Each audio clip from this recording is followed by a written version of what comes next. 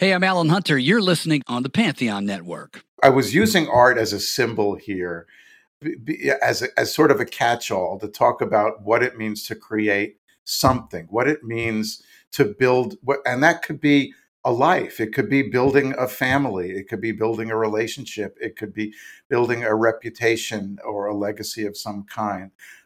Here, it's manifested in this balloon dog sculpture, this ubiquitous balloon dog sculpture that can mean anything you want, or it can mean nothing at all. And the inspiration for the book comes, at least in part, from the Stones song Satisfaction. You know, that was always the Stones, right? That was always their image, the kind of the mirror image of the Beatles. You know, they were the provocative ones. They were the more overtly sexual, the more overtly dangerous. And so it just fit right into that image. This song was tailor-made for their image and what they were trying to project. Warning, this sort of content is questionable. I got no problem breaking the rules. This is a rock and roll show.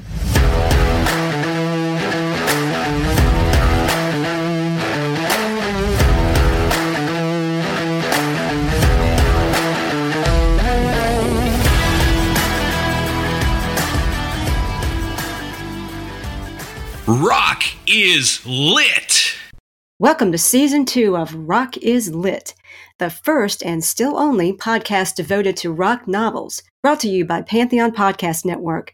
Make sure you subscribe so you won't miss any of the episodes featuring some amazing rock novelists and music experts.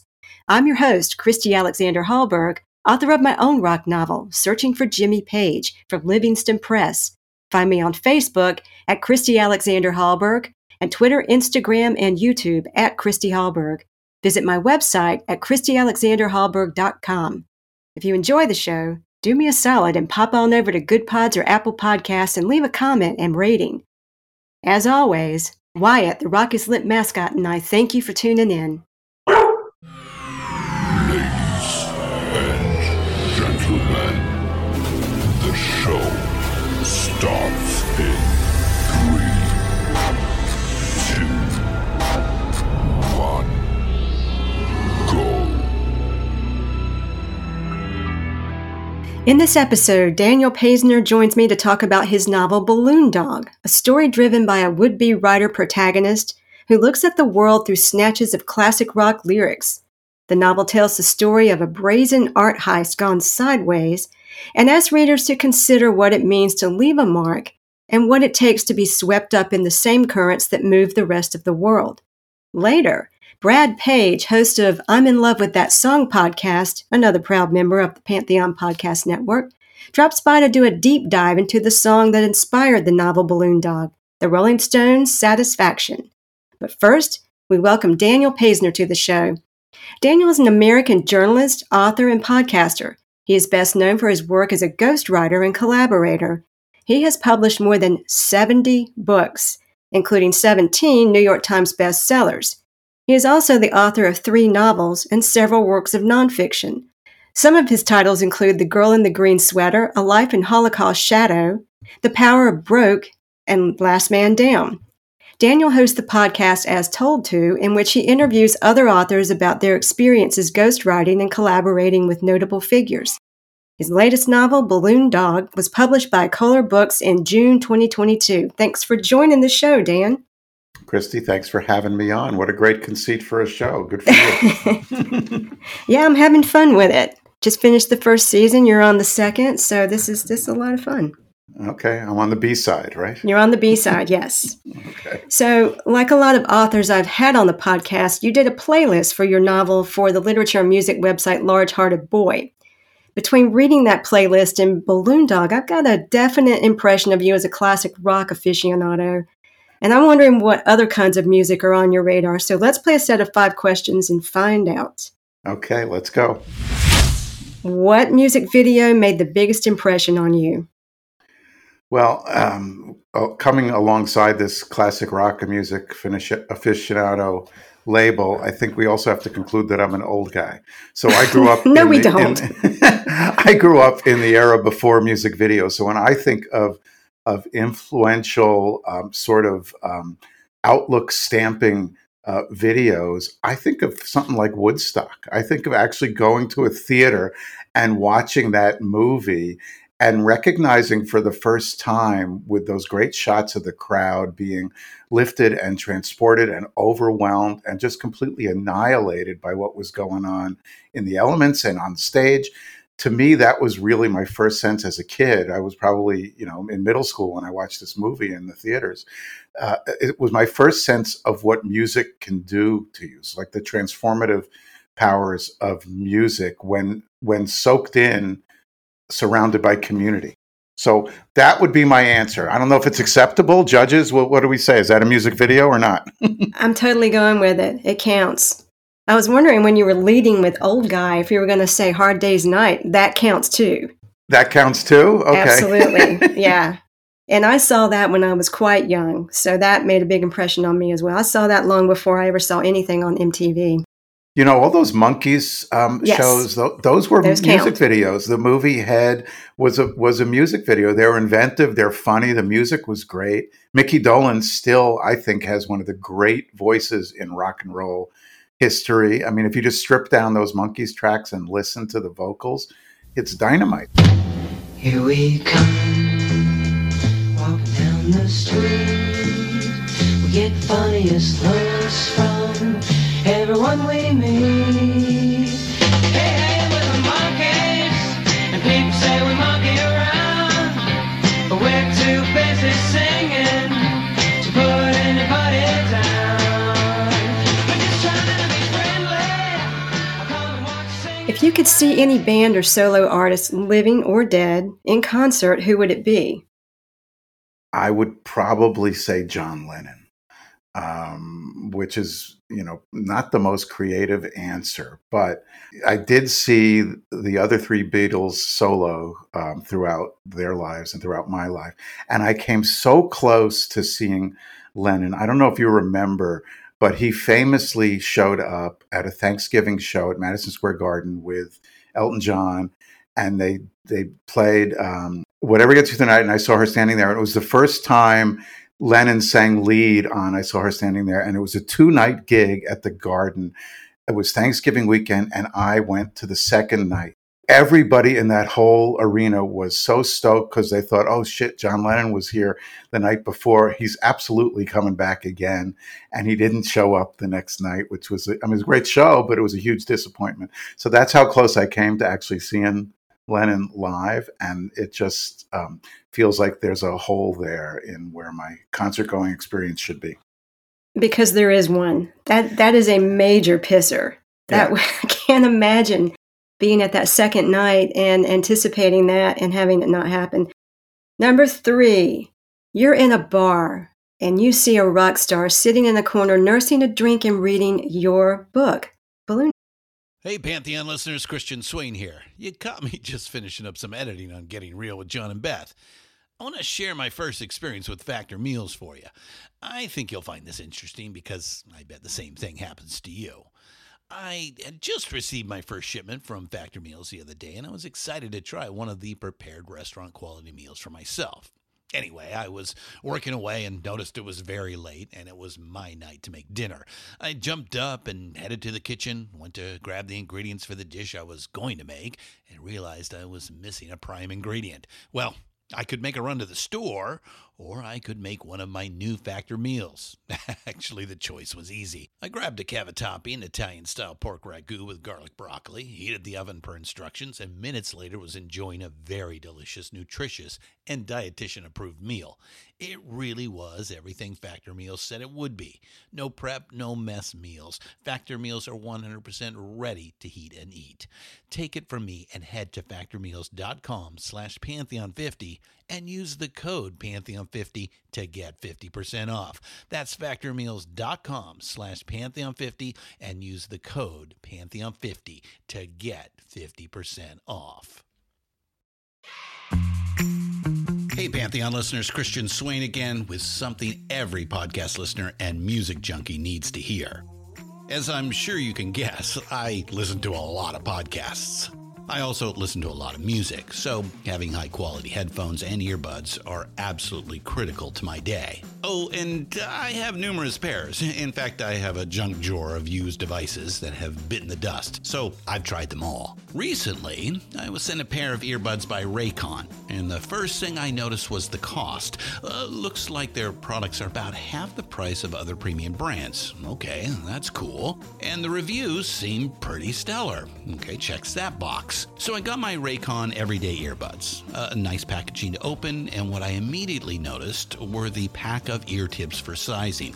I'll tell you, I have small ear canals. I know, a flaw. So to see choices for the best fit, especially while exercising, oh yeah. And yes, they were immediately comfortable. Sound quality was great too. Plus, I have 3 EQ options that I love because I like more bass in my music and less in the podcasts. 8 hours of playtime for the battery is great as well. Surround sound, noise canceling, and awareness mode all included. I think I'm in business. And I just realized I've had them in all day. Like I said, super comfortable. Go to buyraycon.com/Pantheon today to get 20% off your Raycon order plus free shipping. That's right. You'll get 20% off and free shipping at buyraycon.com/Pantheon.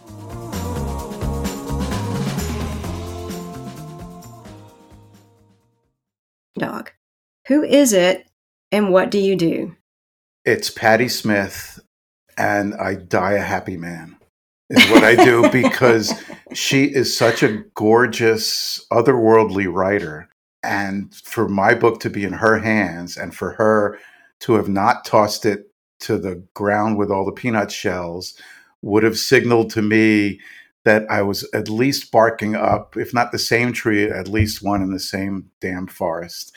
And to me, that would be a thrill. To see her find something to hold her attention in something I wrote would just be huge. That would be a thrill for me too, Patti Smith. You're not the first one who said that. Do you read her books? I mean, her books are just awesome. Yes. I mean, they just take your breath away with how good they are. She's a great writer. Yeah. Jesus died for somebody's sins, but not mine. Milton, pot of thieves, wild cord in my sleeve, thick heart of stone, my sins my own. All right, number 4, fill in the blanks. When I hear blank song, I think of blank. So you did send these questions along beforehand, so we need to, Yes. of course, let your listeners know that it's a little bit of a cheat. So I was thinking about this and thinking about this. And what I think about are all the live tracks, all those tracks on the Fillmore East Allman Brothers album. And the reason why I think about that is because I was at summer camp, maybe at the summer or two after that came out, and we had a counselor with a boombox, 8-track boombox, and he had just a couple albums. He had Made in Japan, he had that, and I don't know if Brothers and Sisters was out yet, but he played the hell out of this album. And the way, if you remember where the 8 tracks, the way they would cut the songs and it would jump to the next track and it would kind of truncate the songs. So every time I hear one of those cuts from Fillmore East, I'm sort of waiting, like muscle memory or ear muscle memory. I'm waiting for the song to drop out and come back in at the familiar place where it did that summer of 1972 as we listened to that thing into the ground. So Yep. that's where I am when I listen to the Allman Brothers. I'm in upstate New York on a lake somewhere in a cabin. What's on your playlist now? I'm a big fan of Spotify's algorithm. I don't know if other folks in your world are, but I kind of love the way the platform just suggests other things for me to listen to based on what I already listen to. So it helps me grow my game. It introduces me to all kinds of artists that I don't otherwise encounter. And for some reason this week, Odetta popped up on my playlist. And I remembered I hadn't listened to her in a long time. And I went and I've been kind of doing a deep dive into the Odetta catalog and listening. She did a Dylan album in the early 60s of Dylan covers. There's another album she did early on in the 60s with some classic covers. And they have these really nice stripped down arrangements.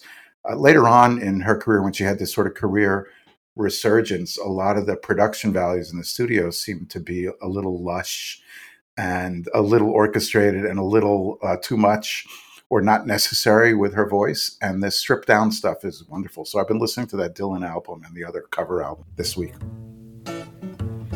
It ain't no use sitting wonder why, babe. It don't matter anyhow. It ain't no use sitting wonder why, babe. Live here, don't. Oh, well, now I got to go get that. Oh, it's wonderful. It's really wonderful. I love asking this question because every week I add to my list of stuff to go listen to. People just come up with all kinds of interesting things. What's your favorite rock novel? Here I thought I could take some liberties with your question. So my favorite rock novel is probably The Commitments. I love Roddy Doyle and anything he's ever written. I mean, it doesn't really feel like a rock novel as much as a novel of the human condition and what it means to strive and struggle. And so that's my rock novel answer. But because of the work I do as a ghostwriter, which is my principal living, I read a lot of celebrity memoirs and I read a lot of rock and roll memoirs. And there have been some really good ones lately, but I thought I would take this opportunity to send a little love to Ozzy Osbourne's book. Ozzy Osbourne's book, I Am Ozzy. I was not a Black Sabbath fan. I grew up kind of in that, it would have been completely natural for me. I went to see them probably at Nassau Coliseum, I guess, when I was in high school, but I just wasn't that into them. I couldn't give a shit about Ozzy Osbourne, but somebody told me this was a good book, and I went and picked up a copy. I think it came out about 10 or 12 years ago. I was absolutely blown away. There is such a sense of voice and time and place. His character, his personality comes through. I still was not a Black Sabbath fan. I still can't listen. I don't choose to listen to his music. I don't run away when it comes and fills my ear. But I was so enormously impressed with the job that he did and with the writer he was working with, who's a British writer. I think he writes for British GQ. I can't remember his name. Chris Ayres, I think. I think he's a screenwriter too. Couldn't find, I remember looking and doing sort of a search online. He hasn't done a lot of these kinds of books, but in this one case, he got Ozzy. And, Ozzy had this sort of hard scrabble childhood, and he writes at length about growing up and stepping to music and letting, music carry him where it may.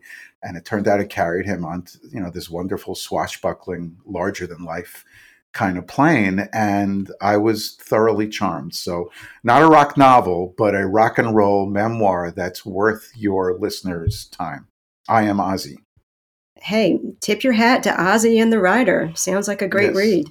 There you go. And let's not forget Roddy Doyle, because The Commitments is a stunner. I'm sure I'm not the first idiot on your show who's mentioned that book. You are the first idiot on the show who's mentioned it. Oh. Okay. Yeah, good choice. Thank you. Okay. I like that book too. Let's take a short break and we'll be back with Daniel Paisner. Make sure you stick around for the last segment of the podcast to catch Brad Page, host of I'm in Love with That Song, tell you everything you ever wanted to know about the Stones' legendary hit Satisfaction. Back in a moment. Gazing through the window at the world outside, wondering will Mother Earth survive, hoping that mankind will stop abusing her sometime.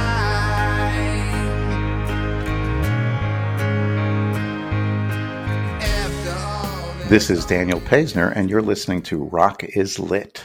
We're back with Daniel Paisner, author of the new novel Balloon Dog. First of all, congrats on the book. It looks like it's creating quite a buzz. It was a finalist for the 2022 Santa Fe Writers Project Literary Award. and included in Writer's Bone Podcast Best Books of 2022. Not too shabby. Well, thank you, Chrissy. It was a whole lot of fun to write, and hopefully a few people are finding it and having somewhat of a good time reading it. It is a fun read. It's a really good book. It isn't really a rock novel per se, and we sort of talked about this a little bit via email before the show. Mm-hmm. It's not a rock novel in that it's not about music or a band, and it doesn't focus on fandom as such, but music does play an interesting role in the story and the structure of the novel, which is why I wanted to include it in the podcast, and I think there's a lot to say about that. And as I've already mentioned, the inspiration for the book comes at least in part from the Stones song Satisfaction. So tell me about the origin of the novel and how that song plays in. You know, I think that song inspired this book in large part. In fact, the working title and the gestating title as this book was taking shape was going to be The Same Cigarettes as Me, which I always thought was one of the great snatches of lyric from the rock and roll canon. And for people of a certain age or listeners of a certain stripe, you hear those few words and you know instantly what we're talking about. And yes, and of course, you can find other lyrics that do the same thing. But to me, what that lyric said was, you know, you can strive and you can reach for something and you can think that you've arrived at a certain place, but lo and behold, the grass is always greener and you're just never going to be satisfied, and you'll never amount to anything because you don't smoke the same cigarettes as Mick and Keith, right?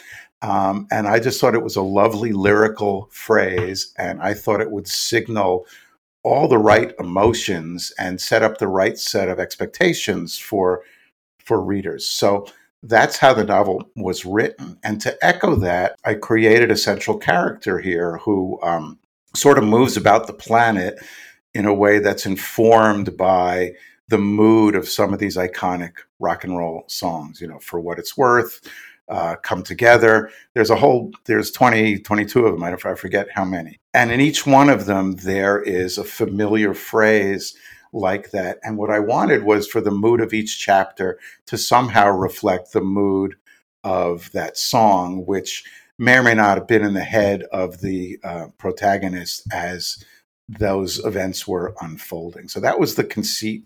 And I would have called it The Same Cigarettes as Me, except the Stones weren't too keen on the idea. Yeah. So I made the mistake of reaching out to get permission. So as you well know, you can't copyright a title. So I could have called the book Satisfaction and nobody would have cared.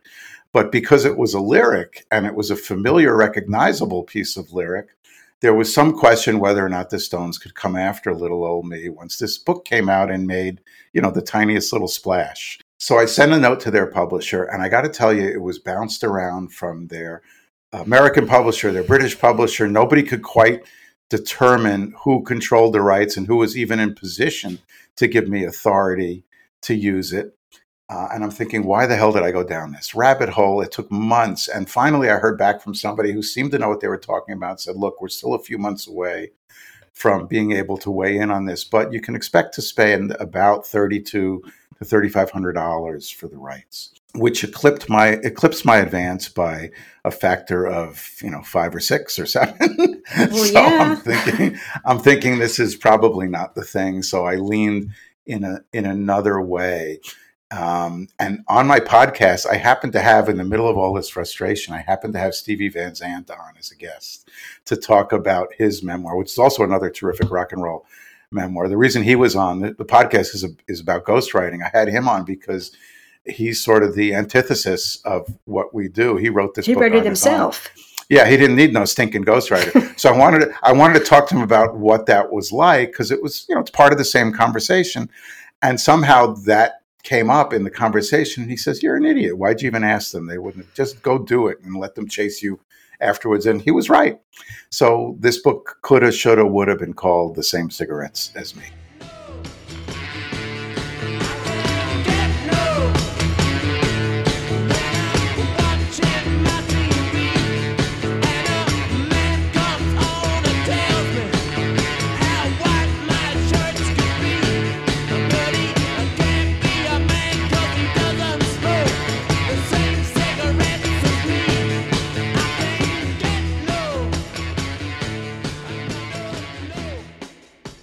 Well, it's interesting that you did use lyrics for chapter titles, so no worries there. You know what? I figured nobody's really going to notice this book. So unless you have, tens of millions of listeners on this podcast and we're talking about it, even if people see the cover of the book, I can understand being concerned about the title, because sometimes people look at book jackets as they bounce around. They have a presence online. But these were internal chapters, so I figured I would just go for it and roll the dice for chapter titles. So, there's the Donovan lyric, First There Is a Mountain. I'm looking now. I'm cheating because I can't remember what's in here. But what do I have? From Queen, I have Any Way the Wind Blows. I mean, I wanted people to be able to see these chapter titles and immediately get not only the source material. Well, you only do if you're a reader of a certain age. Like if my kids read this book, they don't know half these songs, right? Or more than half of these songs. But I wanted them to sort of be in the headspace of that song as they're reading that passage. That was kind of the idea. Yeah, I don't have the book in front of me, but I remember there's one chapter title comes from Kashmir. Yep. And I think there's one from Fairport Convention. Yep. Who knows where the time goes? And just several others that I thought, oh, this is fun. I mean, I recognize all these songs. And then the chapters were wonderful about kind of the symmetry was there, that they were appropriate titles for the chapters. Well, I'm glad you found it that way. Going back to the origin of the book, this is about a heist of a piece of art. And you actually were staying in, I think it was a beach house. And these movers show up and start moving this big piece of sculpture. I think it was an Alexander Calder piece of sculpture in the front yard. So I have a friend whose brother has done very well, and he has a Calder sculpture on his front lawn, and we sort of hide out at his house once a year or so, or at least we did before COVID, and we have this sort of weekend bacchanal with all these old pals, and we drink fabulous wine and we swap stories and we make fools of ourselves. And lo and behold, one Saturday or Sunday morning, we've all had a few too many to drink the night before, and there's a knock on the door, and there's a crane in the driveway, and there's a couple of trucks, and there's a crew of 6 or 8 burly guys, and they say, we're here for the Calder. And nobody even thinks anything of it. We just sort of wave them on, and they're dismantling this large, kinetic, industrial-sized sculpture that looks like the kind of piece you'd see, in a town square or the lobby of a building in Manhattan. And because it's a movable piece of art, it needs to be relocated during the harsh winter months by the water. So, the brother of the homeowner kind of knew this, but nobody said it was being moved that day. And we watched them for an hour, and we're laughing, we're taking selfies, we're posing with the guy on the back of the truck. And of course, you're not supposed to even take pictures of these classic works of art when they're disassembled, because it does an injustice to the work and to the artist. And so finally somebody thinks to call the homeowner, and lo and behold, the crew is legit and they're there with portfolio, and we all live to see another day. But in that moment, it occurred to me, what a great jumping off point, what a great story it would be if you have this sort of iconic, world famous, enormously valuable work of art that's lifted in plain sight in front of some of the protagonists and the players in your piece. So I kind of noodled around with that idea for a while. I moved the Hamptons location to a mountain home in Park City, where people also have fabulous amounts of money and don't know what to do with it. And I changed the Calder to a Jeff Koons balloon dog sculpture, because it seemed to me that there was something so ubiquitous and so hard to understand for a writer. You might feel the same way. How do you get noticed? How do you get attention? Who decides what value to attach to which works of art? And here you have something that's a balloon animal that, any, 2-bit clown could make it a children's birthday party or on the run at the Midway at a carnival. Shit, I can make one of these things. And lo and behold, these things are selling for tens of millions of dollars. And they're like the smiley face of our pop art scene. And I'm wondering, what the hell do you have to do to catch a break? So I thought if that piece of art stood at the heart of this story, it would allow the struggling writer at the heart of this story to maybe reflect a little bit on why his career hasn't gone in the direction that he had hoped it would go when he was a young writer, and why he's now a not so young writer and still kind of scratching at it. So it became this Koons sculpture, which is, again, this is not a knock on Jeff Koons, who's done some fabulous work, and he's built a terrific reputation and a brand and an industry for himself. But he does have a balloon dog sculpture there. That is he not has made a balloon. up. He has dozens. He has dozens Yes. of balloon dogs. Some of them are big. Some of them are small. Some of them are red. Some of them are multicolored. That's part of his output, and they sell for ridiculous amounts of money. And they're in museum collections. They're in the homes of fine art collectors all over the world. So this particular piece is a made-up piece. It's fictional. It doesn't really exist, but its essence is out there, Christy. And I wanted to tap its essence and use it to help tell this story. And in this particular case, the way it helps tell the story is to sort of undermine the main characters and the way they strive to be noticed and to produce something that matters, to live a life that matters.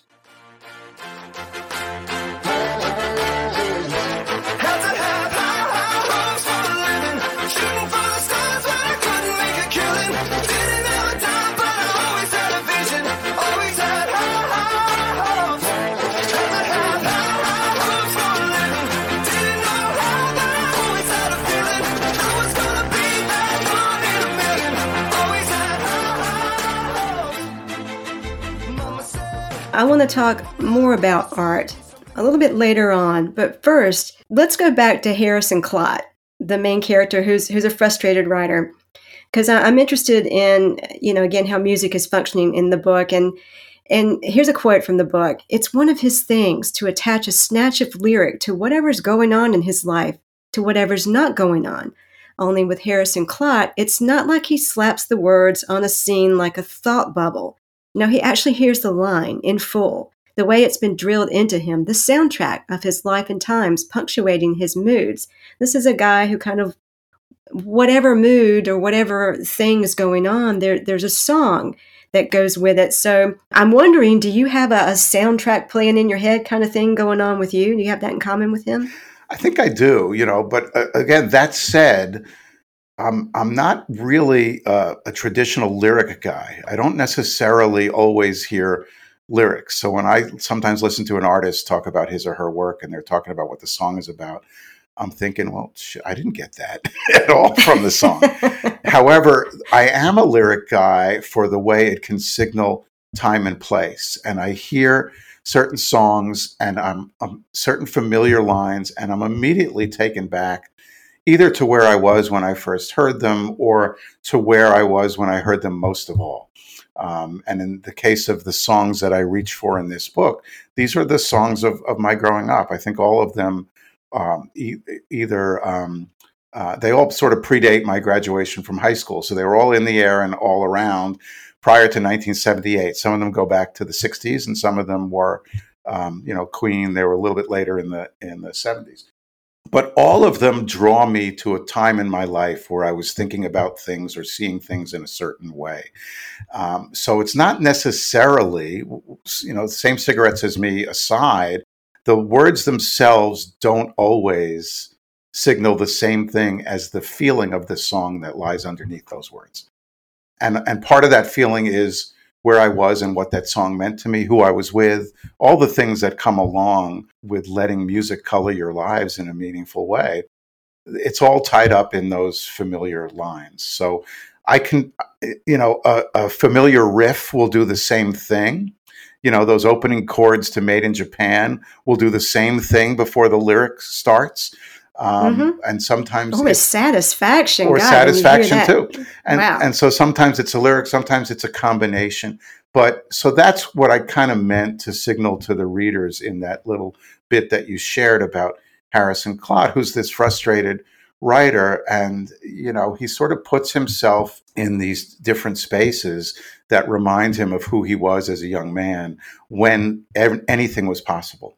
And we should tell your listeners, too, that he did have a little bit of a splash with his first novel as a young man. And so he's allowed himself to move about the planet thinking of himself as a writer. But of course, that second novel doesn't come the way the first one does, and nobody cares. And the third one won't even come out of his fingertips onto the keyboard. And he struggled, but he makes a living with words doing stupid shit. Like he writes, what do I have him do? I have him writing seasonal menus for a local restaurant, that kind of stuff. So he's a writer of a kind. He's living a writing adjacent life, but his worldview was shaped thinking he had something to say. Rana Weinberg wrote that Balloon Dog beautifully captures the inner lives of its characters, their disappointments, regrets, and hopes, the joys and absurdities of our modern world. In art theft, midlife crisis, marriage, divorce, intimacy, parenthood, caring for an aging parent, and the lures of money and social media all converge in Daniel Paisner's wonderfully funny, inventive, and insightful novel. So I read that, and then, of course, the book. And maybe it's because I'm middle-aged and a novelist who's wondering why Oprah didn't pick my book for her book club and why I'm still scrambling around trying to figure out how to get going on novel number 2. But all this resonated with me in a really, depressing way. All that writer stuff aside, I think when you get to a certain point in life, like middle age, most of us do struggle with the nagging questions. What happens when the life you're living isn't the life you imagine? What happens when you feel stuck creatively and personally? And that's what this character's going through. And, the literal inspiration for the book was the event of seeing this crew come and take this piece of art away and also hearing the song. But I'm gathering the abstract inspiration was maybe those rhetorical questions for you. Well, I think you're absolutely right. Like, what's the first rule they tell you in any, beginning writing class is to write what you know or speak into the world that you're living in. And so I'm a frustrated writer. The frustrated writer sitting at his table, waiting for his muse to come. The days hinge on one thing to remind him, one thing to inspire him again. I'm lucky enough that my books get published, but they seem to be on a slippery downward slope. The first book I wrote, I was much younger. It was published by a big house, Dutton in New York. The next book was published by a smaller house, but still a significant house, Basic Books, Bonus Books, I'm sorry. And then, indie house. So who knows? So, and yet I keep doing these things because to me, that's the luxury I buy myself or the privilege I buy myself with the other work that I do. So the other work that I do for money, writing books for people like Serena Williams or Damon John or Ray Lewis or whoever it is, that subsidizes and buys me the time to write books that, hundreds of people or a couple thousand people read. So I'm like you, I'm sort of wondering, maybe Oprah doesn't have my number or it's not open for DMs from her, but I've also come to recalibrate my notion of success. And I wanted to ask my characters to maybe do the same. And of course, that doesn't just apply to the struggling writer at the heart of the story. It also applies to the bad guy at the heart of the story who engineers this theft. He also wants something more out of life. He's also wondering, why can't I get mine? This is a guy who works in art moving and storage. He's in and out of the homes of the rich and famous, moving valuable works of art and squirreling them away, and left to wonder, well, shit, nobody's even looking at this stuff, and they're paying tens of millions of dollars, and we're putting it in our warehouse. So he sees an opportunity to maybe, make bank and change up his life on the back of his circumstance. So he also wants something more. And I think that's the universal piece here. I wasn't expecting to tap into a readership of frustrated middle-aged writers. I was looking to find people who are dealing with the stuff of their lives. They're dealing with aging parents. They're dealing with broken or limping along marriages. They're dealing with children who give them a little bit too much sass and disregard. They're dealing with watching the world pass them by and wondering, what do I have to do to matter, and how do I leave a footprint, and what is that footprint going to look like? So I wanted that weight to be on the shoulders of all of the characters in this book, principally Clot, who you mentioned before, and our other pal, Lem Devlin, the bad guy who sets this story in motion. And not to give the story away, but at some point, their two paths cross, and then things happen, and maybe they learn something about themselves. As Lem Devlin realizes, it's not so easy to fence a 2-ton sculpture that needs to be housed in a barn loft because it's so big. If a $10 million sculpture goes missing, people are gonna go looking for it. So even though nobody noticed or said anything when they took it, he realizes there's nothing he can do with it. Which is not unlike its fate if he had just squirreled it into his warehouse legitimately, as they were supposed to do the week after he wound up stealing it. We have two ladies who are also two of the main characters. Sherry, whose husband cheated on her with their neighbor, Fred, and she refers to that whole incident as Fred Suck. And then we have Marjorie, who's Harrison's wife, and she's sort of feeling a little bit washed up and disappointed, too, that things have changed. And you're talking about having the kids, and maybe the kids have a little more sass than you would like. So we've got these 4 characters who are all dealing with that, not just the frustrated writer, as you were saying. Speaking of Harrison's wife, Marjorie, she shares an email address with her husband. Now, note to listeners, not a good idea. Not a good idea. Not a good idea.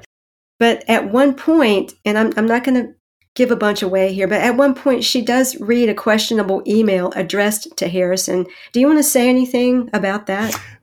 She is on the receiving end of a spam email or an extortion spam email that suggests that her husband on this shared email account was visiting some porn sites and behaving the way people do when they're visiting porn sites, and this guy was sort of blackmailing her in a scam. That's a familiar scam. You could sort of Google it and see that there's a long tail of that line of attack. I wanted her to have have reason to think about who the man her husband has become, and how he has, he might not only be a disappointment to himself, he also might be starting to disappoint her as well. And that maybe her life is not where she wants it to be. And maybe in her case, she thinks it's not on her, that it's on him, that he hasn't taken them as a family or as a couple where she'd hoped that they would go.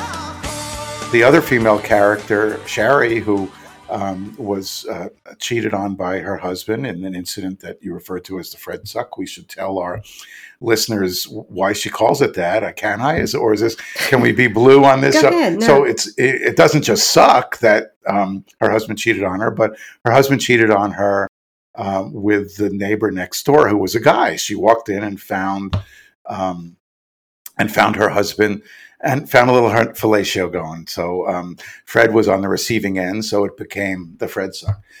So she is occasioned to think that her whole life has been a lie. So not only is it that she and her husband are no longer together, they're not together in such a way that undermines and maybe erases everything they once did have together.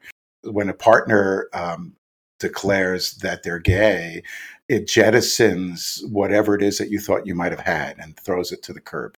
So she's left to deal with that. She also stands as the kind of object of affection in the Facebook musings of our man Harrison Clod. They're sort of once removed acquaintances, and nevertheless, she alights on his Facebook feed, and he spends a lot of time, wondering about the stuff of her life and imagining, I suppose, what his life might look like if it was attached to hers. So though their lives are all kind of intertwined, they're all four of them in a state of flux.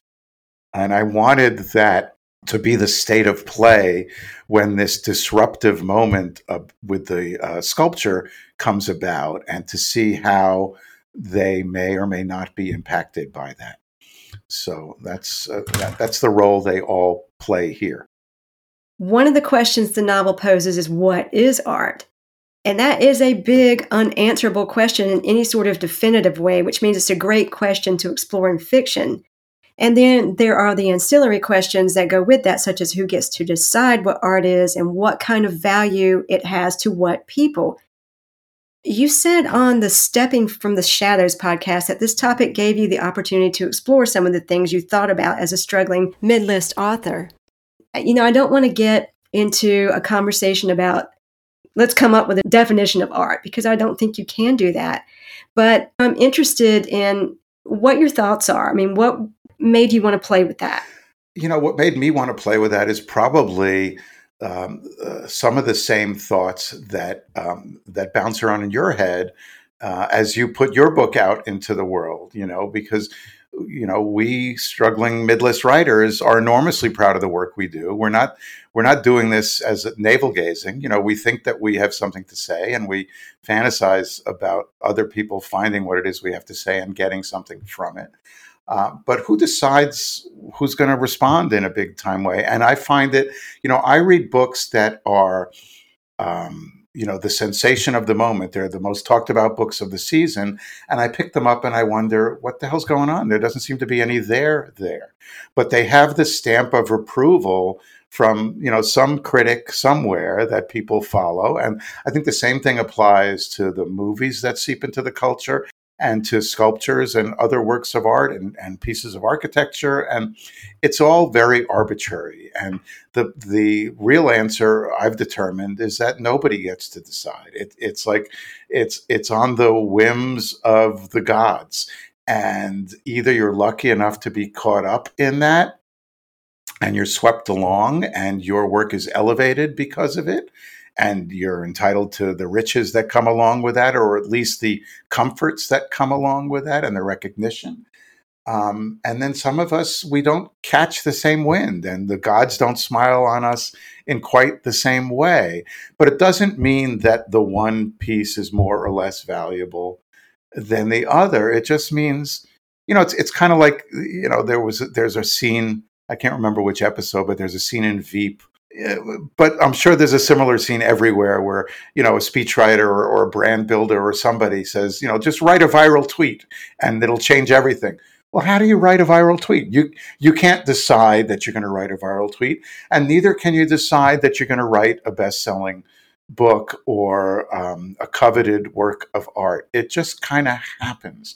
And so what I've decided at, this midpoint in my life is I need to sort of redefine what that means to be successful. And to me, I've now decided, and it's not really a line that I tell myself or a line that I share with others, so they don't think that this is a story of a sad sack mid-list novelist written by a sad sack mid-list novelist. I truly believe that success is the ability to get to do this again. That to me is success. So if this book finds enough of an audience where I'm invited back to the party again, and there's a publisher on the other end of my Wi-Fi connection who's waiting for me to send them the manuscript and eager to publish it, that's a win. And that can happen at our level, as you know. And I don't mean to relegate you to my level, but I'm happy to be there. But at this level, that can mean you sell 1,000 copies and you get some nice review attention. And there are indie presses out there who can make noise with that and will want to be in in business with you again for the next book. To me, that's what success is. I get a license to do this again. I can play in the sandbox for another day.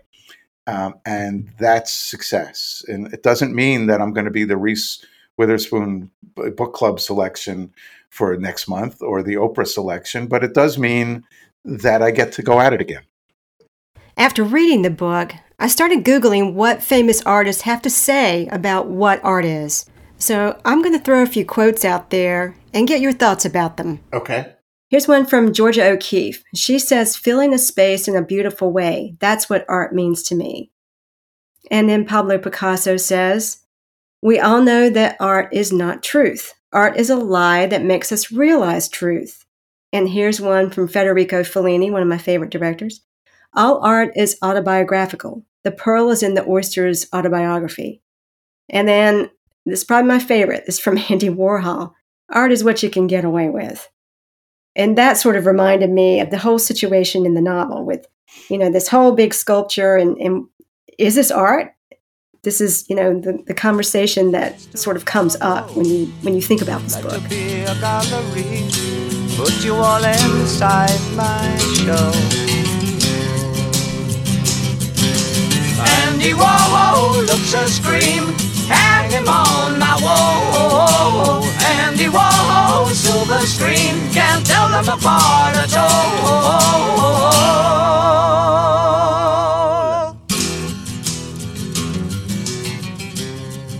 I love that Warhol quote. I wish I'd found that. I could have used that as the epigraph for this book. But I think it's great that you found those. I love them. But let's remind ourselves. And I don't know any. I'm not smart enough to know any examples to cite directly. But we all understand that a lot of great art, a lot of widely read novelists, a lot of musicians. These folks were wildly unappreciated in their time on earth. And it's not until, in many cases, after their death, that people take a look at their work as if for the first time. Beethoven, there's all kinds of folks who did not make the impression in the moment that they did in the aftermath. Sure. So art is not only what you can get away with, it's also art is what seems to touch people in a meaningful way and makes them think about their own existence. I mean, so to me, I'm not so full of myself to think that what I'm doing is art. There's something arrogant about a writer sitting down thinking, I'm out to tell a story and I want to engage people and interest people in that story and keep them turning pages and maybe interesting them enough that they say to a friend, hey, I just read this great story. You should check it out. Art feels to me like it's something else, that it's something next level, that it is this elusive stuff that Picasso and Georgia O'Keeffe and even Warhol are speaking to in that commentary. It's an unknowable thing in my mind, which means I would have a hard time sitting down in the morning and pouring myself a cup of coffee and saying to myself, I'm going to make art. It's a lot easier for me to sit down and think, all right, I'm going to tell a hell of a story today. And yes. I'm going to hold your attention on the page and I'm going to engage you and have a conversation with you one-on-one. Okay. And is a more meaningful thing. And maybe young writers can grab at that and say, you know what, it's going to be a little bit easier to create a piece of music or to write a story. Or to throw something on a canvas, thinking that my job is not to entertain or engage the masses, but it is to entertain the person in the room with me.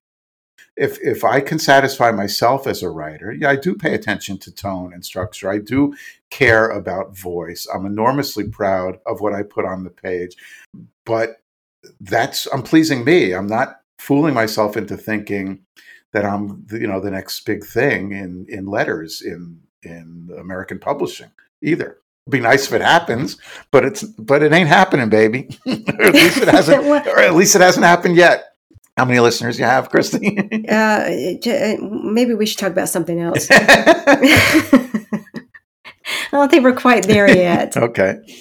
All right, let's do shift gears. I got this idea for this next bit from Peter McDade's rock novel, The Weight of Sound. It's a game called Only Pick One. Okay. You can only pick one in each category I'm going to throw out. Go ahead. Yeah. And this one, you didn't give me a heads up like you did those other questions. Okay. And just listeners, I gave him the questions to that very beginning 5 questions thing, and that's it. The rest of the stuff, he didn't know what I was going to say. Okay, here's the first thing. Lines from songs from Balloon Dog that most resonate with you personally. You can only pick one. But I was so much older then. Turn and face the strange. All will be revealed. Oh, they're all good, and they all kind of speak into the themes of this book. But I think it would have to be the Dylan line. Yes, because there's a wistfulness to that. We are, and I'm sure my 30-something kids are feeling their version of the same thing, and it depends where you are at what stage of life you are. But there's always a tendency to look over your shoulder and see the person you were alongside this person you become. So, but I was so much older then. I'm younger than that now. I love that line. Okay, I do too. From Bob Dylan, My Back Pages, Turn and Face the Strange, was Bowie from Changes, and then, of course, All Will Be Revealed, Zeppelin, Kashmir. Here's the next one. Pick one. Mm-hmm. Music formats, cassettes, CDs, or vinyl? I think it would have to be vinyl, although vinyl is unwieldy and it's difficult to enjoy. Sound quality on cassettes was always awful. I hated those. So that's out. And CD electronic, it just seems so kind of antiseptic, and I wasn't quite there. But as I said earlier in this podcast, I do listen a lot of the time. In fact, probably most of the time to Spotify. Listening to vinyl requires work. You got to get up, you got to change the record, you got to clean off the record. But I still have my collection, and it's great. I'm not parting with it anytime soon. I remember in my era, maybe in yours, when you went away to college, we didn't know our roommates. It was all random, and we got somebody's phone number in the mail, and we called them up. And the only question I wanted to hear about was, are you bringing a stereo? Because our stereos in those days were big, clunky things. I had these big KLH speakers, and it was a huge enterprise. It took up a lot of dorm real estate. So there's no reason to have 2 stereos. So I'm meeting my roommate for the first time on the phone, a kid from Rochester. I don't know if we have anything in common. I say to him, I'm bringing my stereo. He says to me, great, I'll bring my album. His album? I'll bring my album. So right away, I knew what I was in for. That is not good, Dan. That is not good. The album was Billy Joel, The Stranger, which was the biggest That's album. a good album. It's big, yeah, but it's it's the biggest album in the land. It's the Balloon Dog of albums. If it's 1978, it's the Balloon Dog of albums. Everybody has that, right? Wow. So I was in for a long year. So yes. Anyway, that's an answer somehow to your question, or somehow your question led me there. So go on. Best Stones lineup. This is the lineup with Brian Jones, the original lineup, with Mick Taylor, who replaced Brian Jones upon his actually, Brian Jones got fired and then died. Mick Taylor or Ron Wood. Wow. Okay. Well, people will fight over this. They will fight over this. Yes. For years, I would have said Mick Taylor, because Mick Taylor was the first of that group that I saw. I came late, but Brian Jones was already gone. But I always thought of that as the most fertile ground for the Stones. He was there in Exile and Sticky Fingers, and Get Your Ya-Ya's Out, and It's Only Rock and Roll. Only Rock and Roll. So he played up until Black and Blue, which was Ronnie Wood, right? So I would have fought you and said Mick Taylor, even though it was a brief sojourn. What made me change my thinking there, and I don't know that I've changed it yet, but what made me rethink it, I guess, is the recent documentary on the Stones that came out over the summer, where each part focused on one member of the band. So there was a Mick segment, there was a whole episode on Mick, there was a whole episode on Keith, a whole episode on Ronnie, Charlie, and so on. In the Ronnie Wood segment, Keith, Mick, and others all went out of their way to say what an essential what essential glue Ron Wood was to the Stones, and that were it not for his calming influence in the studio, among them socially, as they interacted with each other, and of course, not least on stage or in the studio with his ability on the guitar, that he has played a seminal role in the evolution of the Stones over the last 40 years since he joined them, and the fact that they're still together. So I started to think that even though the music that came out of the Mick Taylor era seems to me more essentially Stones-ish, I might have to give the nod to Ronnie Wood. All right. I like it. Next to the last one. Best song about robberies. We have a book about a heist, so we have to talk about songs about robberies. Take the Money and Run, Steve Miller Band, Smuggler's Blues, Glenn Frey, or One Piece at a Time, Johnny Cash. Oh my God. I don't love the Glenn Frey song. That seems too poppy and kitschy, right? Okay, so that's out between these two. I don't know that I know the Johnny Cash song. Should I know the Johnny Cash song? Hum a few bars, Christy. One piece at a time. Dun, dun, dun, dun, dun, dun, dun. I'm glad the video's not showing. I don't know. Can I go with D? I don't know a lot of songs about theft and robbery.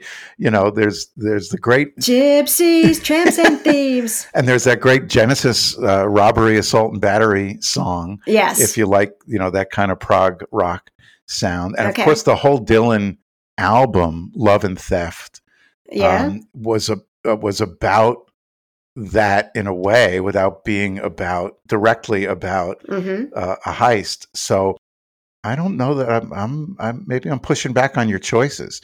I'm going to go with Johnny Cash. I'm going with Johnny Cash just because he's Johnny Cash, but understanding I've never heard that fucking song, or I don't remember hearing that song. I do love that song. I can't seem to sing it right now. He's revered. I mean, it's amazing the way other artists put him on a pedestal, the way he kind of stripped down these songs and interpreted them, and the way they passed through him was kind of great. All right, last category. This is important. Think really hard about this. Mm-hmm. Best rock guitarist. Jimmy Page, or Jimmy Page? You're not biased or anything, are you? No, and you don't get a D on this. You don't get a D. Well, then I think I'm going to have to go with Jimmy Page for 200, Alex.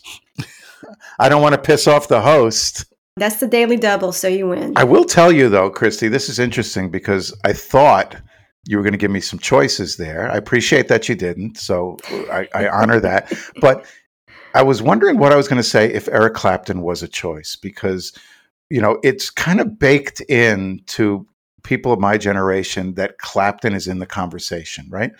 And I got to tell you, since in the last 2 or 3 years, not so much, because he's opened his mouth and he's had an opinion, and he's expressed himself in ways that caused me to rethink everything about his music going back to day one. And I can't listen to him in the same way. The same with Roger Waters. I can't listen to that music in the same way. So, you don't necessarily want to get too close to the artists that you admire, because when you see too much, when you pull back the curtain, you might not like what's there. Yeah, and you can't unsee it. Now, I wouldn't have thrown him in the mix, even though he's one of the Yardbirds guitarists. I probably would have, if I was actually going to do 3 different ones, I probably would have put Jimi Hendrix in there and Jeff Beck.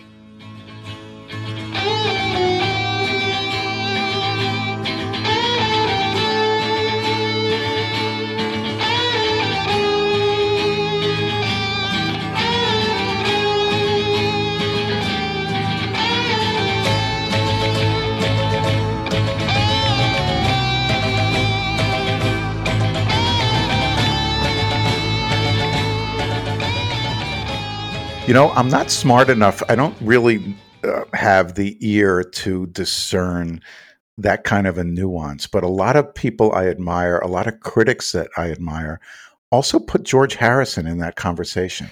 And I've never thought of him in that way, but other people do, which is kind of nice to know. And knowing that, it pushes you to listen to some of his work more attentively. I'll tell you who else, if I'm really thinking about it, who I would throw in there that you might not, on the surface, think should be in there. Prince.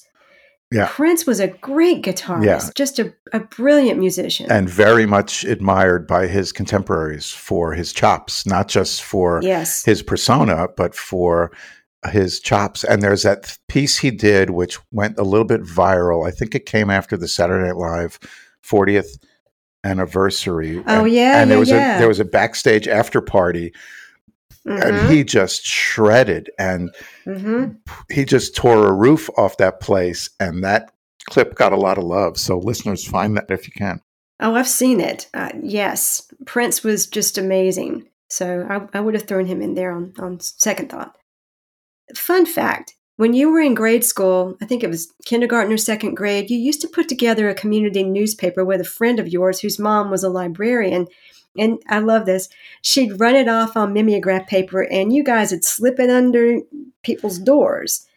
That is adorable. It's just adorable. Can see these little guys. You did your research, Christy. Good for you. I tip my hat to you. Why, thank you. I appreciate it. But yes, I did do that, and it was kind of great. But of course, the breaking news that we were covering was not all that monumental. It's like somebody's dog ran away and they couldn't find the dog for half an hour, or hey, this is important. That's important shit. That is important shit. So it was not exactly stop the presses stuff, but but his mom would take it to school where they had those mimeograph things, and she'd run it off and bring it home for us the next day, and there we go. I don't know if we charged for it or if we just slipped it on without being asked. If we slipped it under the doors, I have to ask him. Well, I know you're running out of time here, so what have you got going on you want to let people know about? Well, I have this podcast of my own that has lately been the focus of a lot of my attention. I started out talking only to ghostwriters, people who do the kind of work I do, writing celebrity memoirs, autobiographies. But I've sort of expanded the format because I realized the conversation was a little bit larger than that. And I also realized I was going to run out of people to talk to. So we now talk to anybody who writes in service of someone else's voice, or who writes on behalf of someone else, or in collaboration with someone else. So I've been talking to songwriters, joke writers, speech writers, and, book writers and book doctors like myself. And that's been a lot of fun. That's called As Told To. And I'm working on a bunch of other celebrity-driven books. I'm typically not allowed to talk about them until they're announced, because I'm supposed to, or the projects are anonymous until they're announced. So we will have to save that, but I'll let you know when we can announce them. But there's some fun people, interesting people who I admire, who have good stories to tell. So that kind of fills my days, and that's good. And I'm noodling around with an idea for another book. So very nice. It's germinating.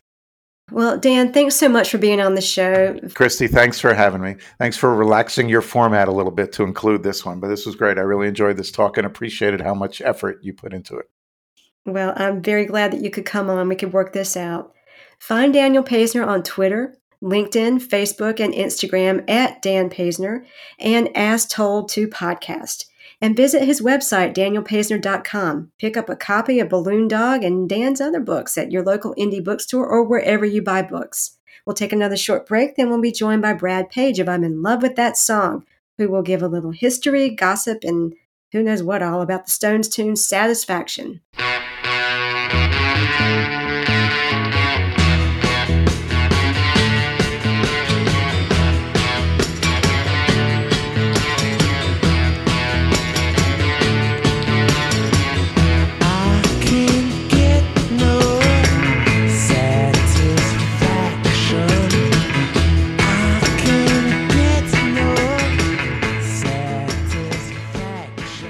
This is Brad Page from the I'm in Love with That Song podcast, and you're listening to Rock is Lit. We're back with more Rock is Lit. I'm happy to welcome my fellow Pantheon Podcast Network family member, Brad Page, host of I'm in Love with That Song, a music commentary, song analysis, and rock history podcast. In each episode, Brad takes one of his favorite songs and does a deep dive into it, listening to all the nuances that make it a great song. And I was just saying before I started recording, You had me on your show last year for one of your Albums That Made Us episodes to talk about Led Zeppelin 4 and Queen's A Day at the Races. And that was so much fun. But as I was saying, it's just surreal because I wasn't even thinking about doing a podcast at that point. I was just doing promo for my novel, Searching for Jimmy Page. So it's great to have you here. And thanks so much for giving me your time. Oh, of course. You got bit by the bug. I did. Well, I know you've done a few episodes of I'm in Love with That Song on the Stones. Gimme Shelter and Can You Hear Me Knocking immediately come to mind. But have you done any episodes on Satisfaction? I have not, although I did do a episode that was all about the year 1965, which is, of course, the year that this song came out. So we did talk about it in the context of just the overall year, what an incredible year 1965 was for music. This is just one of the amazing songs that came out that year. Well, let's talk about that a minute. Satisfaction is the inspiration behind Daniel Paisner's novel Balloon Dog, which is the focus of this episode. And I thought it would be fun for you to do one of your Brad Page deep dives into that song. But you mentioned context. You mentioned 1965. So let's talk about that a little bit. That was a big year, culturally, socially, politically, and musically. What comes to your mind when you think of that year in terms of what was shaping the musical landscape? There was just so much. I mean, it was in some ways the peak of the British invasion. You know, the Beatles hit the year before and then everything that followed that. But I think that was really the year when, you know, it was just kind of hitting its peak. At the same time, you had just great things happening in soul and R&B music. You know, most of the, I mean, it really started with the Beatles, but most of what was prior, the sound of the 50s had largely been swept out. You know, particularly the teen idols like Fabian and all of that kind of stuff that, you know, some of that was still on the charts, but I mean, for by and large, what pop culture was, what teenagers were into at the time, you know, it was the swinging 60s were really just kicking off in full swing that year. It's just so many great records that came out, and you know, it's kind of set the stage for what we think when we think of like classic rock today. Kind of really starts late 64, 65 and forwards. Yeah, I think of that year and the civil rights movement was gaining momentum, and Malcolm X died that year. We have the march from Selma to Montgomery, Alabama, and President Johnson signed his Voting Rights Act of 1965, and then, for God's sake, Dylan went electric at the Newport Folk Festival that year, and everybody lost their mind. And of course, the Vietnam War is still raging. And so there, like you were saying, there are all of these songs, and some of them, when they run the gamut, some of them are socially conscious songs like A Change Is Gonna Come by Sam Cooke, I Ain't Marching Anymore by Phil Ochs, Eve of Destruction by Barry McGuire. But then you have the fun songs like California Girls by the Beach Boys and Day Tripper by the Beatles and Do You Believe in Magic by the Lovin' Spoonful. That year really was a mixed bag of songs and the kind of music that was being made. And then here comes I Can't Get No Satisfaction by the Stones. Right. And, you know, this song was about as, I don't know if you could really call it political, but it was topical for a rock song. You know, a lot of those songs that you were talking about, you know, that were more in the folk world. Rock hadn't quite got there yet. You know, the Beatles and so many other artists were really listening to Dylan and paying attention to him. But the lyrics themselves hadn't quite got there yet. They were heading in there and it was starting to happen. But Satisfaction's, you know, for the Stones, who were never a political band, but, you know, this song really does talk about, you know, it's kind of mocking advertising and sort of the social norms and that kind of thing. Yes. Tell me a little bit about the origin of that song. Who wrote it? What was that situation? Well, the Stones are on tour in the U.S. in the spring of 1965. And one night in a hotel room in Florida, Keith Richards has a new tape recorder. and he's lugging around with him. And he wakes up in the middle of the night and plays this riff into the tape recorder and then goes back to bed and falls asleep. And would have never remembered that he did it, except when he wakes up the next day, he looks at the tape recorder and the tape is all the way at the end. So he rewinds it to the beginning, and there's him playing this riff and then 40 minutes of him snoring. That's the story he tells anyway. Okay. So he didn't even remember writing it. But he always said he wished he still had that tape. God knows what happened to it, but that would be an amazing piece of trivia. But he came up with the riff and the title. He was a huge Chuck Berry fan, and there's a song by Chuck Berry called 30 Days, where there's a line in it, if I don't get no satisfaction from the judge. Mm-hmm. So that's kind of where he got the title from. We don't get no satisfaction from the judge. I'm gonna take it to the FBI as personal grudge. If you don't give me no consolation, I'm gonna take it to the United Nations. I'm gonna see that you be back home in 30 days. Oh, 30 days. Oh, 30 days. Baby, I'm gonna see that you be back home in 30 days. But all of the lyrics come from Mick, and all of that stuff about, kind of railing against conformity and advertising and all of that. That's what Mick brought to it, which is a huge part of the song. Mick said initially it sounded more like a folk song when they started working on it. Their first version that they recorded of it was actually done at Chess Studios in Chicago in May of '65. They had recorded there before.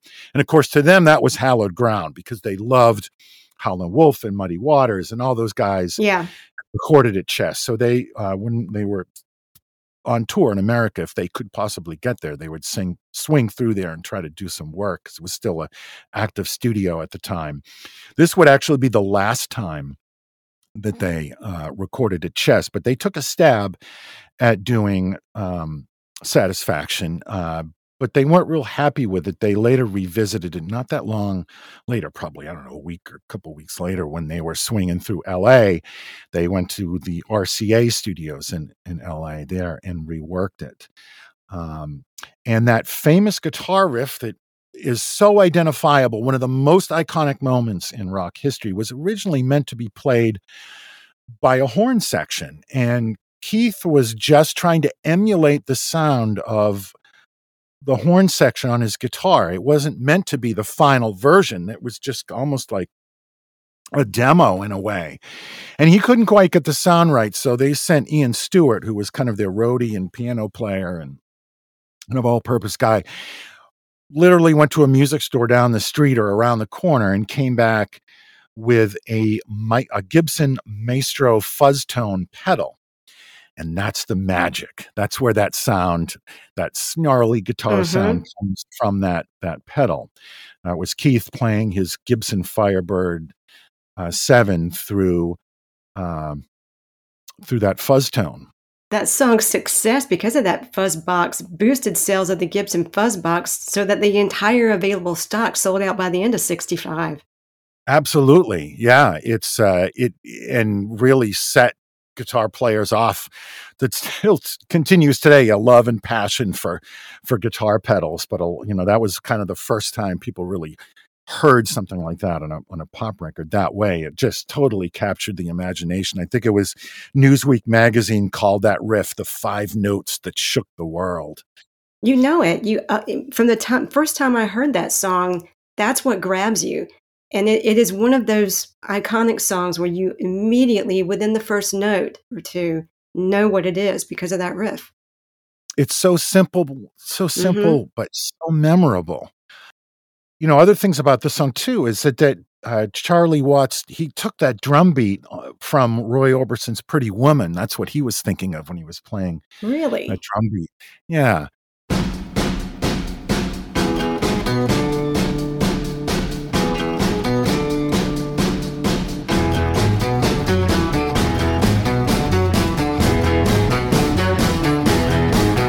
Pretty woman, walking down the street, pretty woman, the kind I like to meet, pretty woman.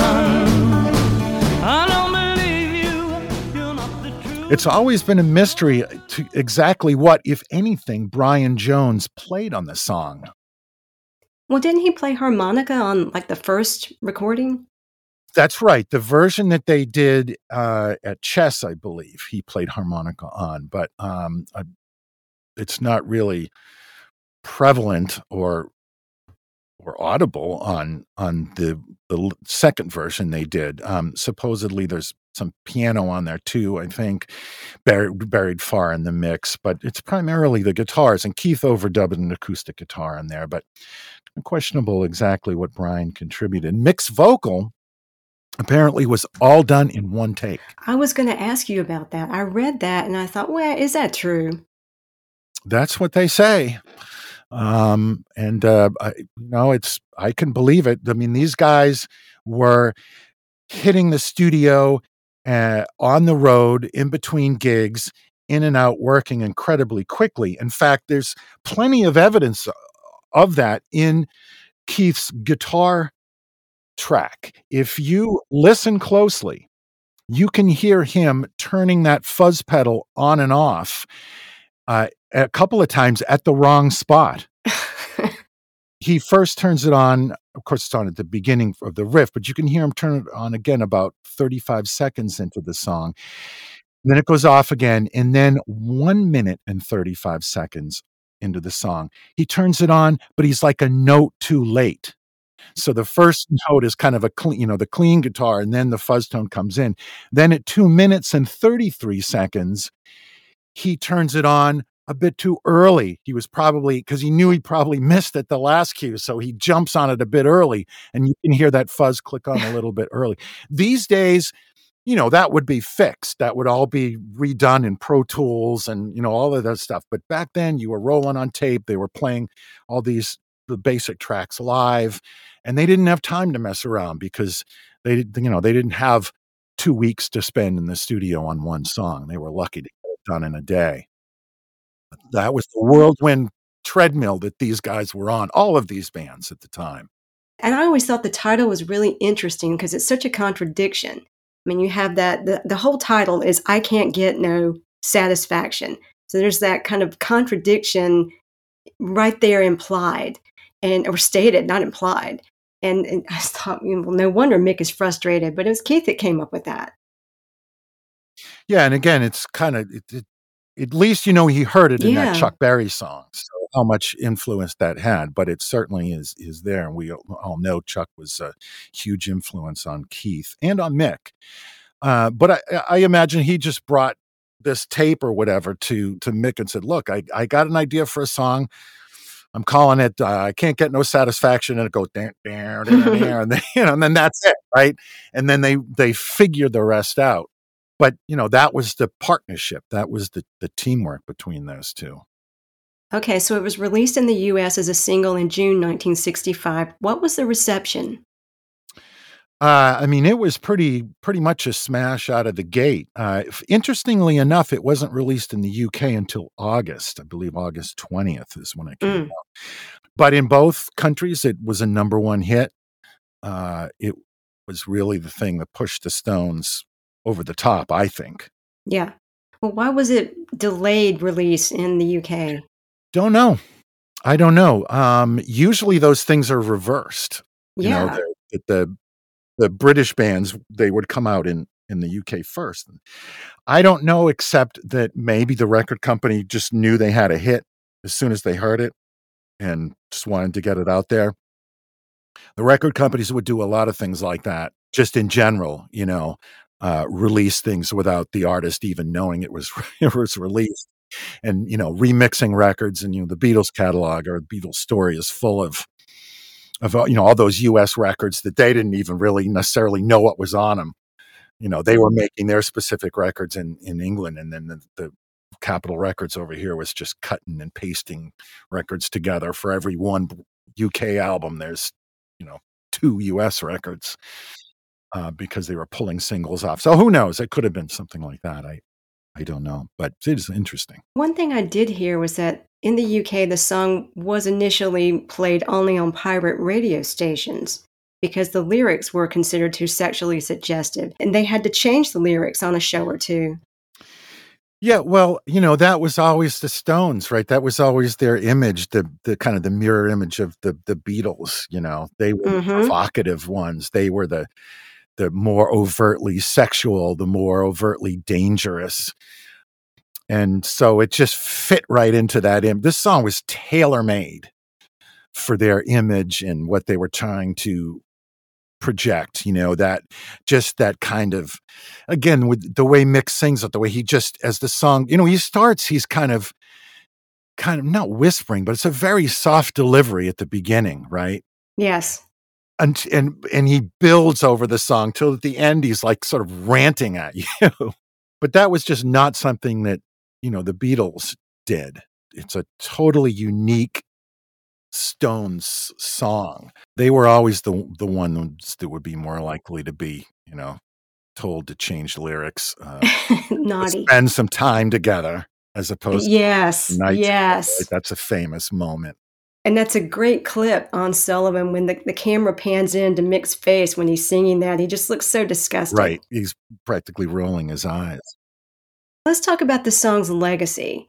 It certainly has had lasting power. I mean, we all know that opening riff immediately. It has held up remarkably well, and there have been all these covers of it. Where do you think it fits in the pantheon of rock songs?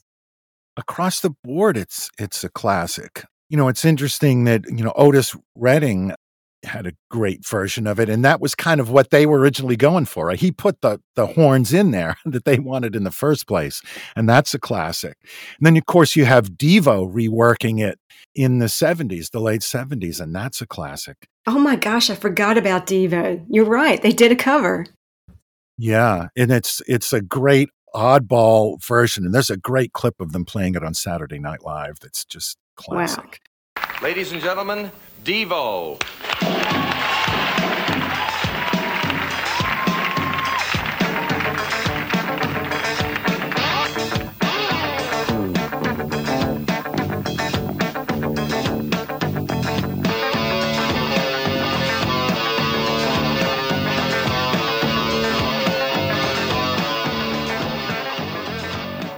So the song, it can just continue to have relevancy, but just in terms of a great rock single, it's one of the greats. It's absolutely one of the great guitar riffs of all time.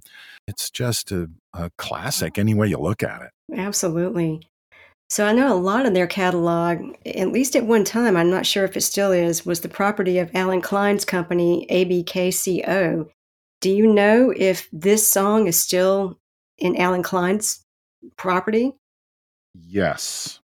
Oof. I believe it's still part of ABKCO or ABKCO, however you say it. But yeah, at least the last reference material I have, it's still property of this long since passed away manager who, his history is pretty interesting and shady. It's funny how, the Beatles and the Stones intertwine, including with Alan Klein.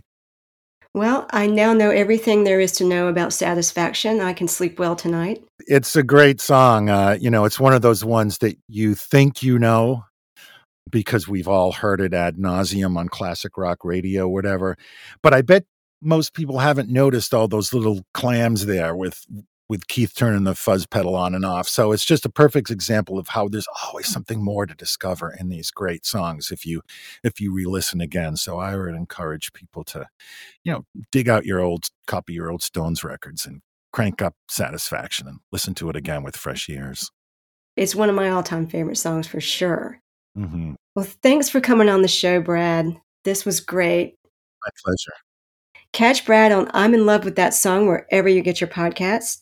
Where can folks find out more about you and the podcast? Are you on social media? Yeah, we're on, Facebook is kind of our home base for feedback and reviews and comments. So you can find us there. Just look for the I'm in Love with That Song podcast.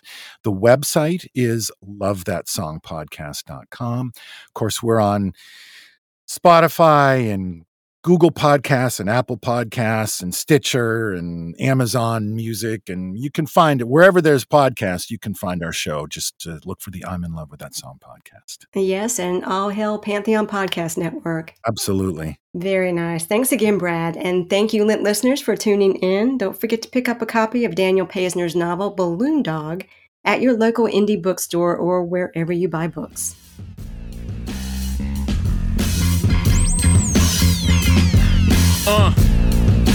I just want a Picasso in my casa, no my castle. I'm a hassa, no I'm an asshole. I'm never satisfied, can knock my hustle. I want to Rocco, no, I want to. Stay tuned for upcoming episodes of Rock is Lit to hear from more great rock novelists and special guests who will offer commentary on the music or musical events featured in these novels. If you like what you hear, subscribe, follow, and spread the word. And check out the Rock is Lit Vault on my website for news, bonus material, and outtakes from episodes. Until next time, keep rocking and reading and getting lit. Rock is lit.